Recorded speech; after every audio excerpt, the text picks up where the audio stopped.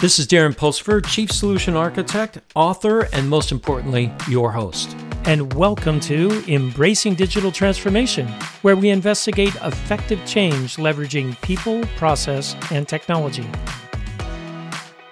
On today's episode, Data Integrity Driving Zero Trust with special guest Walter Hancock, CTO of Wallacor. Walter, welcome to the show. Thanks, Darren. Thanks for having me.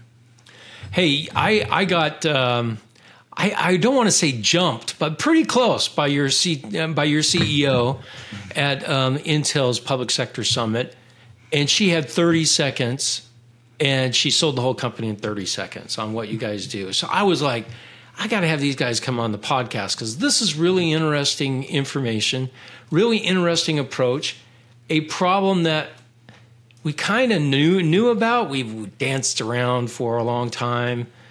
But before we dive into any of that, Walter, tell my audience a little bit about you and your journey, how you've gotten here. I know they're very interested in hearing who my guests are and how they got to where they're at. So I'm a technology person, been for a long time, kind of an evangelist, definitely an architect. I mean, I wrote my first Hello World program in 1984. I'm ashamed to say a little bit. You and I are right there together. Yeah, that's been a long time for sure. But, you know, the thing I really liked about development and technology in general, especially back then, it was kind of like the Wild West, right?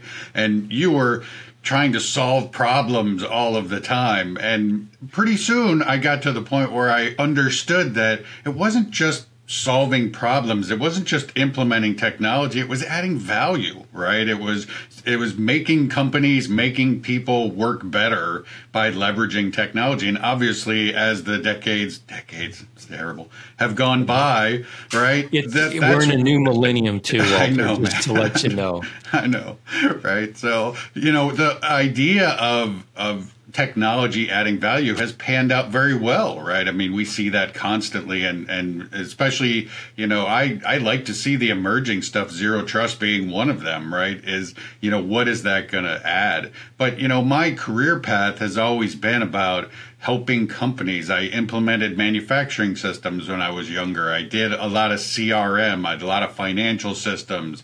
I started my own consulting firms and did a lot of stuff that I wanted to do with those. And, you know, was part of some startups, some .coms, some good ones, some bad ones, and, you know, learned a lot. But what my claim to fame has always been as my career developed is to take technology and put it together in a unique way to solve problems. And that's really what Wallacor is about as well. And that's why we're passionate about it, why the CEO is passionate about it, because we believe what we have really kind of hits home with a lot of different use cases.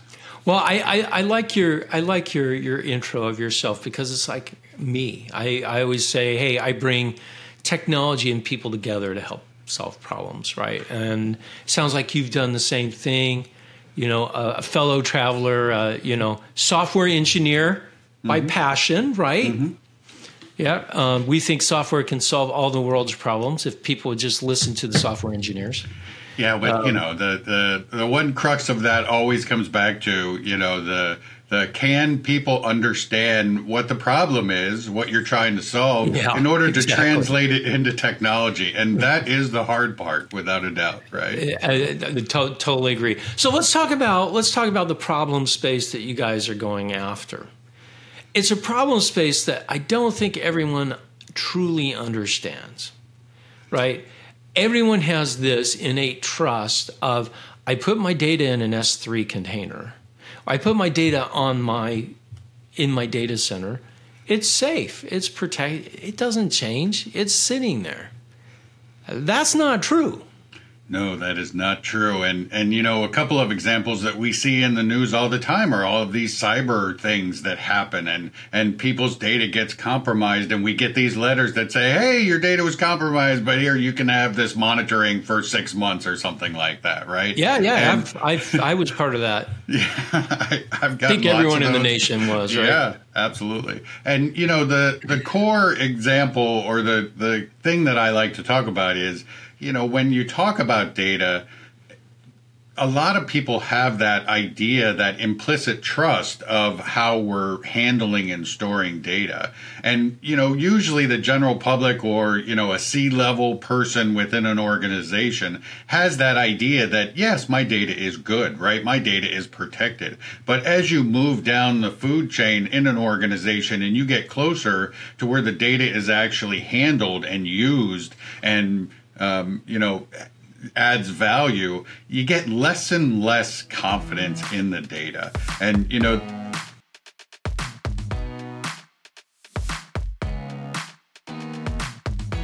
So why is it? I would think that the CEO, the C-suite they have to make strategic decisions based off of data. And so what you're telling me is that's a false sense of security of their data, or are people further down the chain more, cynical about data protection? What's the truth there? So it's really the mentality that happens when you're in a certain role, and us as the general public, as consumers, that we kind of get into where we don't want to worry about it, right? Where, a C-level person in an organization, it is their job to communicate that everything is good, right? That things are going well, that everything is under control. But, again, as you move down, the evidence that we have is all of these things we're seeing of breaches of people, exfiltrating data and keeping it. And these are not small companies that we're seeing today, right? They used to be kind of small, but hackers have learned that, it's not just the small companies that have these problems. It's everybody. And it's not just companies, it's people as well. And, it really comes down to the idea that what happens is, people tend to do what I call the onion, right? They say, okay, I have this data that I want to keep protected. So what do? So they take it and they start wrapping it in layers, right? So they add encryption maybe, right? That's the first thing we tell everyone. Yeah. Everything should be encrypted at rest. Right. And the amount of people that do not hit the button to encrypt their data in the world today is astronomical, right? Yeah, especially when it's right there to be done, right? And most people do not do it. And it's not just people, it's companies that don't do it as well, right? So then you wrap it again, right? You put some kind of log analysis or change analysis. You start backing it up. You could add some resiliency. You start, doing geographic distribution and all of these kind of things. And the problem with this is that this is not current best practice. It is kinda, right? Because this is what people we've been doing it's what we've been doing for decades, right? For decades. And needless to say, the environment and everything has changed drastically in those decades, right? The amount of compromises that happen today compared to 20 years ago is unbelievable. And the sophistication, right? And with the advent of AI writing code, right? The availability of that sophistication goes up dramatically. And, one thing that we should talk about here a little bit is these compromises, they're not just hackers, they are internal threats as well, right? And it doesn't necessarily even have to be a malicious threat, right? It'd be a mistake, right? Yeah, it could be a mistake, a DBA. I was a DBA in these manufacturing companies, and I would be up at 2:00 in the morning doing some kind of migration, and I would write a query, and I would think to myself, okay, this is 10 seconds. I hit enter. 4 minutes later, it comes back, and I'm thinking to myself, oh, man, what just happened? What just happened, right? And the ability to know exactly what happened all of the time, that is the crux of what Wallacor has done. So we've taken these best practices, these ideas that everybody is supposed to be using as best practices, and we put them into one. So I'm a simple kind of guy when I talk about technology, and the tagline that I always use is what you put in is exactly what you get out, and we can prove it, right? And that is a very powerful statement when you think about the implications that happen, right? I'm that DBA, I run that query, and it takes longer than I expected to. What just happened? What just happened? So this reminds me that query thing, right? Because I've done it myself. When I was in college, I was a sysadmin I remember the machine name. It was called Spock. It was a Linux mail server. It was the mail server for the whole university. Well, we found that someone was storing, they were storing things they shouldn't have been storing on the mail server. Somehow they got access, and they stored it in a directory which was named backspace. They did a Control-V backspace as the name of the. So they were chewing up a bunch of file system space. So as an admin, I went in there and I was trying to remove this, but I couldn't remove it. I saw the space there, but I couldn't figure out how to remove it. So I said, well, I know how to do this. I'll do an rm-rf.star. Now, for those people that know Linux and Unix, you'll know that that's the worst thing you can possibly do, especially on those older systems, because it never checked. That's a big command there, man. Yeah, it went all the way to root and destroyed the whole file system, the root, everything. So it blew everything away. So we make mistakes. It took me 2 days, and my boss did not fire me. He goes, you'll never do that again, so we were going to keep you around, especially after you rebuild everything from backups. Right? Luckily, backups had just happened, so we didn't lose any data. But I'll tell you what, this happens. Another example of when this happened, Amazon goes down, I think it was 2 years ago, maybe 3 years now. They went down during Thanksgiving weekend. Their biggest shopping day of the year, they went down on the East Coast because a sysadmin pushed the wrong file up. Right, simple small error. Yeah, so this stuff happens inadvertently. Yeah. It could be malicious or not malicious. So you guys aren't protecting against stupid. No, what we do is so some of these best practices are things that we automatically integrate, like change management, right? So whenever some of the big keywords that we always use is this 100% audit log. So anything that you put in, we track, right? So any change that's made is immutable so that we know exactly what changed when. So if there's ever a question about where did it come from or what happened at that particular time, we include all of that information by default, automatically turned on. You don't have to do anything about it. So right? Auditability on all the data that's under Wallacor. So auditability, great. You need that for a lot of compliance as well. Well, and just this idea, right? I mean, a lot of companies that we talk to, there's two things that people always use an objection against us, right? One is that they already have all of this, right? And, when I start asking them, well, how many people does it take? And how many pieces of software does it take? And how much surface area are you exposing? And how much, and all this kind of stuff, they don't really want to talk to us anymore.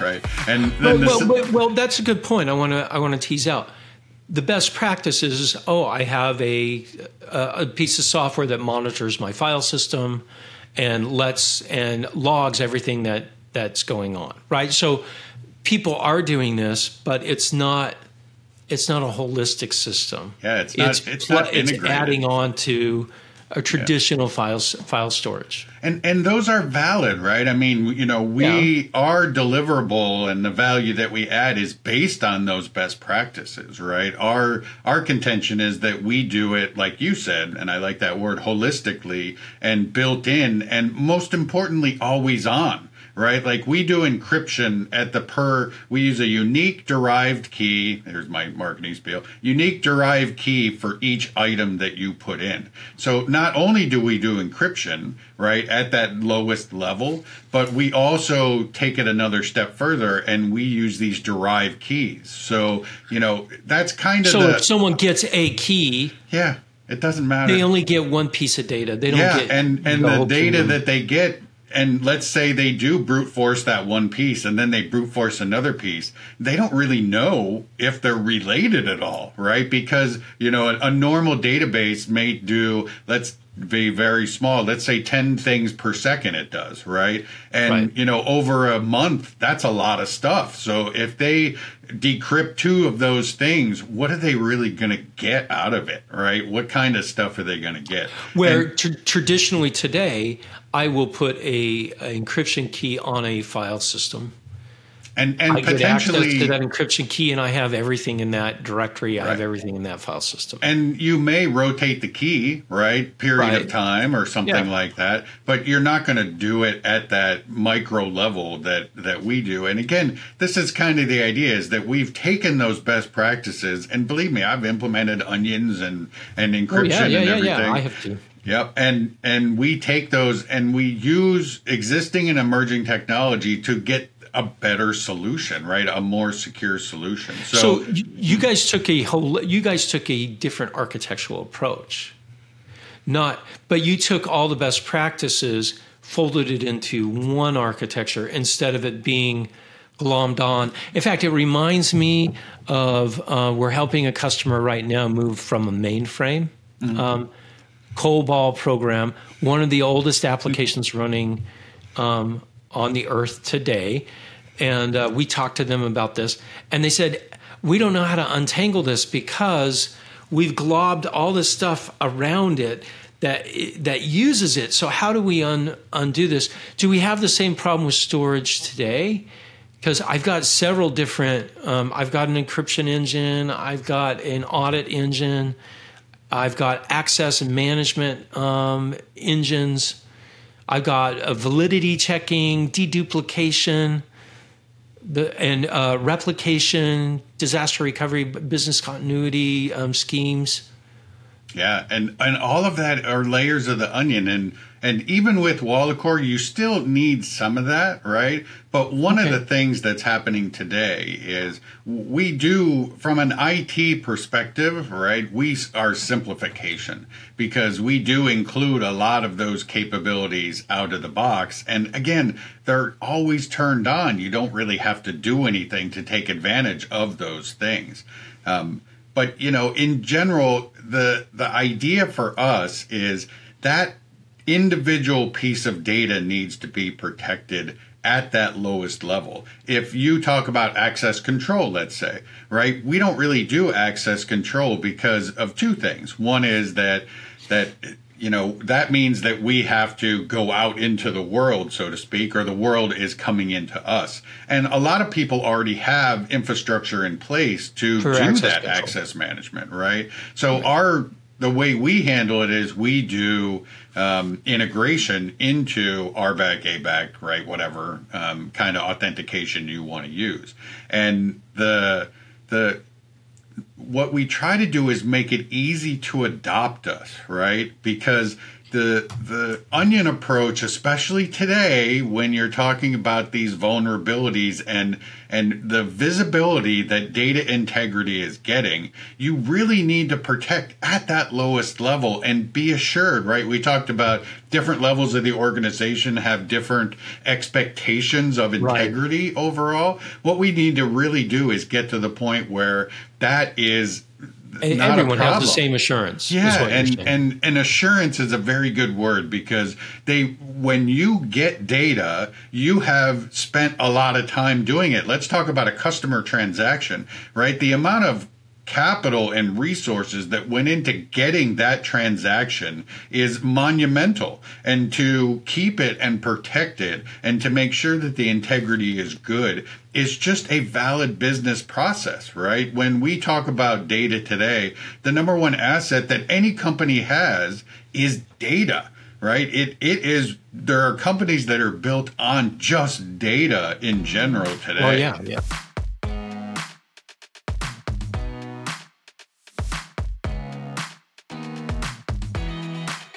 So, if you don't protect that. I have a question around that then. Yeah, please. Because when I work with organizations on their data strategies, we talk about prioritization of data and ranking data, right? Some data is more important than other data.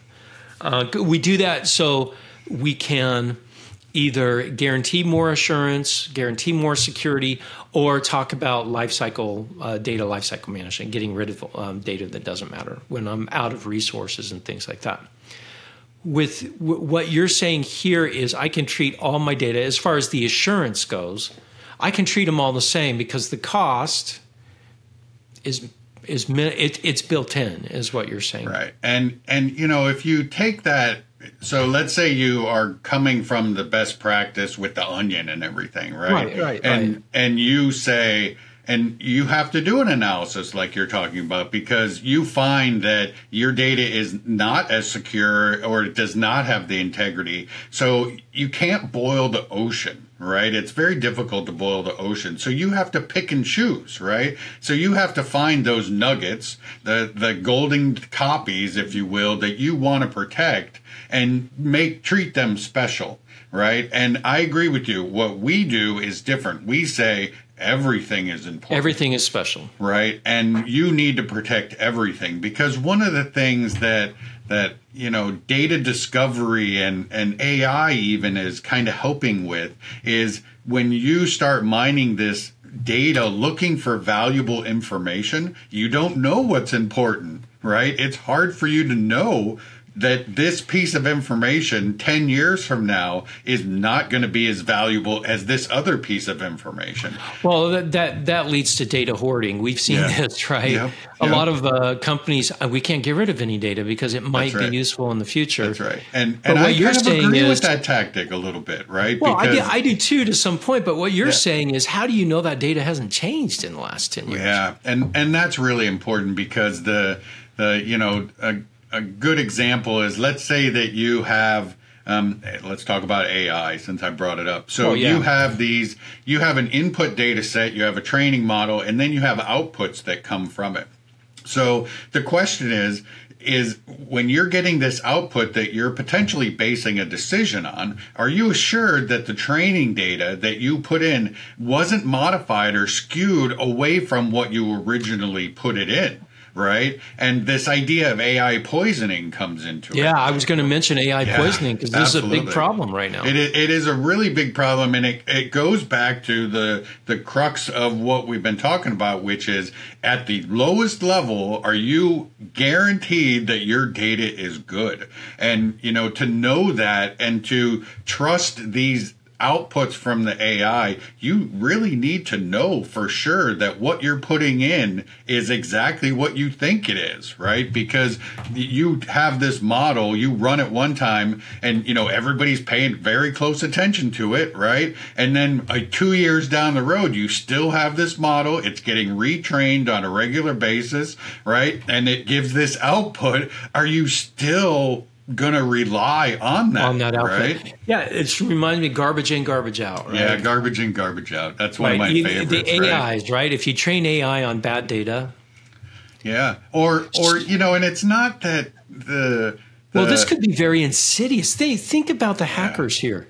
I only have to change a little bit of data and you don't even know. You don't even know. Months, years later, your AI is redirecting maybe redirecting money to my accounts. Maybe it's opening up back doors for me. Who knows, right? I mean, this is very interesting study. Well, I guess it's scaring everyone, right? We're scaring everyone now. Yeah, it is, and it is kind of scary, right? I mean, the short answer though is that this is only a problem, or it has really come out to be a problem recently, right? Because the let's call it marginal integrity or not 100% integrity, we've been able to compensate for it pretty easily, right? But now we're becoming more and more data dependent, and the quality and the integrity of that data becomes more critical because we're basing more decisions on it. And it's so much data that a human cannot look at it and be able to verify it without an extreme amount of work in order to go through it, right? Let's talk about zero trust here a little bit, right? Because data integrity for zero trust is really critical, right? So if I don't have integrity of my data or assurance of my data, and I put zero trust around it, then I'm trusting something that's not trustworthy. Right. I mean, there's two areas that I like to talk about integrity with zero trust. And one is the MUR, or the master user record, right? If that does not have 100% integrity, you're basing your identity decisions on something that can't be trusted, right? So that is really critical. And that's no different than any of the other pre-zero trust things like LDAP or right. Confederated authentication or any of that, right? If your user repository is not 100%, you're in trouble, right? And then zero trust brings in another piece to it, which is the end user behavior analysis, right? Whenever somebody gets authenticated in zero trust, it doesn't just do their identity. It says, okay, Darren wants access to this resource. He has requested this particular resource within this time frame before from this IP, and when he typed this password, his cadence was so and so,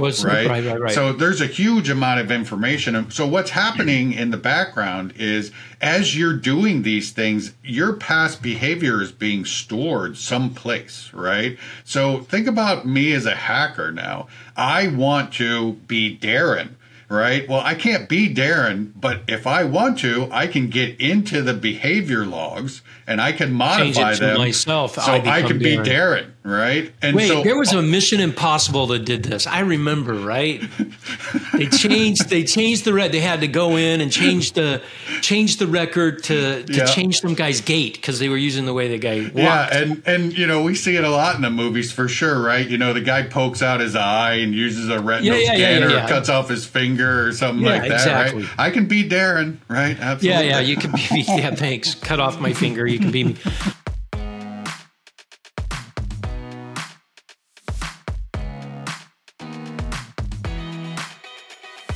All right, so let's shift gears a little bit. We talked about the problem space really well. What's unique about, we talked about holistic approach to what you guys have. What is it really? I mean, let's talk about brass tacks. Let's say I've got a whole bunch of data on my own file system and in the cloud. And I'm saying, I'm 100% bought into WildCore. I'm going to move everything to WildCore. What's that look like? So there's a couple of different ways to do it, right? And, I've been doing software for a long time. So one of the words I like to use when we talk about how you work with WildCore is adoption and agnostic, right? So the adoption is kind of important to us. And there's two things that I can talk about there. One is that we make ourselves look and feel and taste like a database, right? So we have a REST API that follows database standards, which is CRUD, create, read, update, delete, right? So when somebody sits down to write an application against us or to use us as a data store, we go with what they already know, right? It's a little different because we are kind of special, but in general, it's kind of the same methodology that everybody's used to. So the adoption is really not that difficult.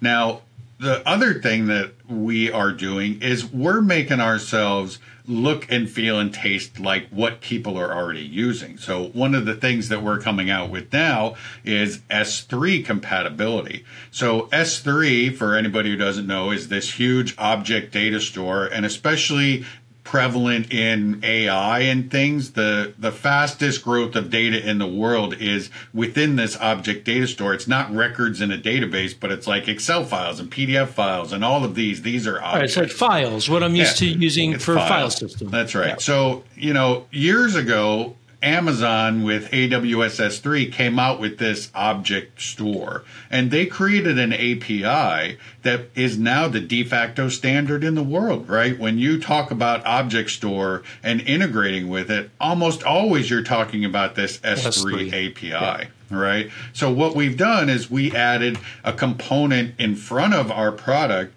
that is S3 compatible. So now if you have S3 already in use in your organization, you can drop WalletCore into the workflow and there's no changes that you need. It's right out of the box. That's low. Yeah, that's low friction. Yeah. It helps me. And even by doing that, you get more benefit, right? Like we always talk about that we enhance object storage, right? Because we use that unique key per item encryption. And so you upload 20 files, we're going to use 20 different keys to do it, right? We are immutable and we can track, we know that stuff, right? A lot of object store already says that they're basically read or write only, right? And that's fine, right? But what we can do is we can actually prove it as well. Not only do we make it so you can only write it one time, but you can actually go back and say, is this really true, right?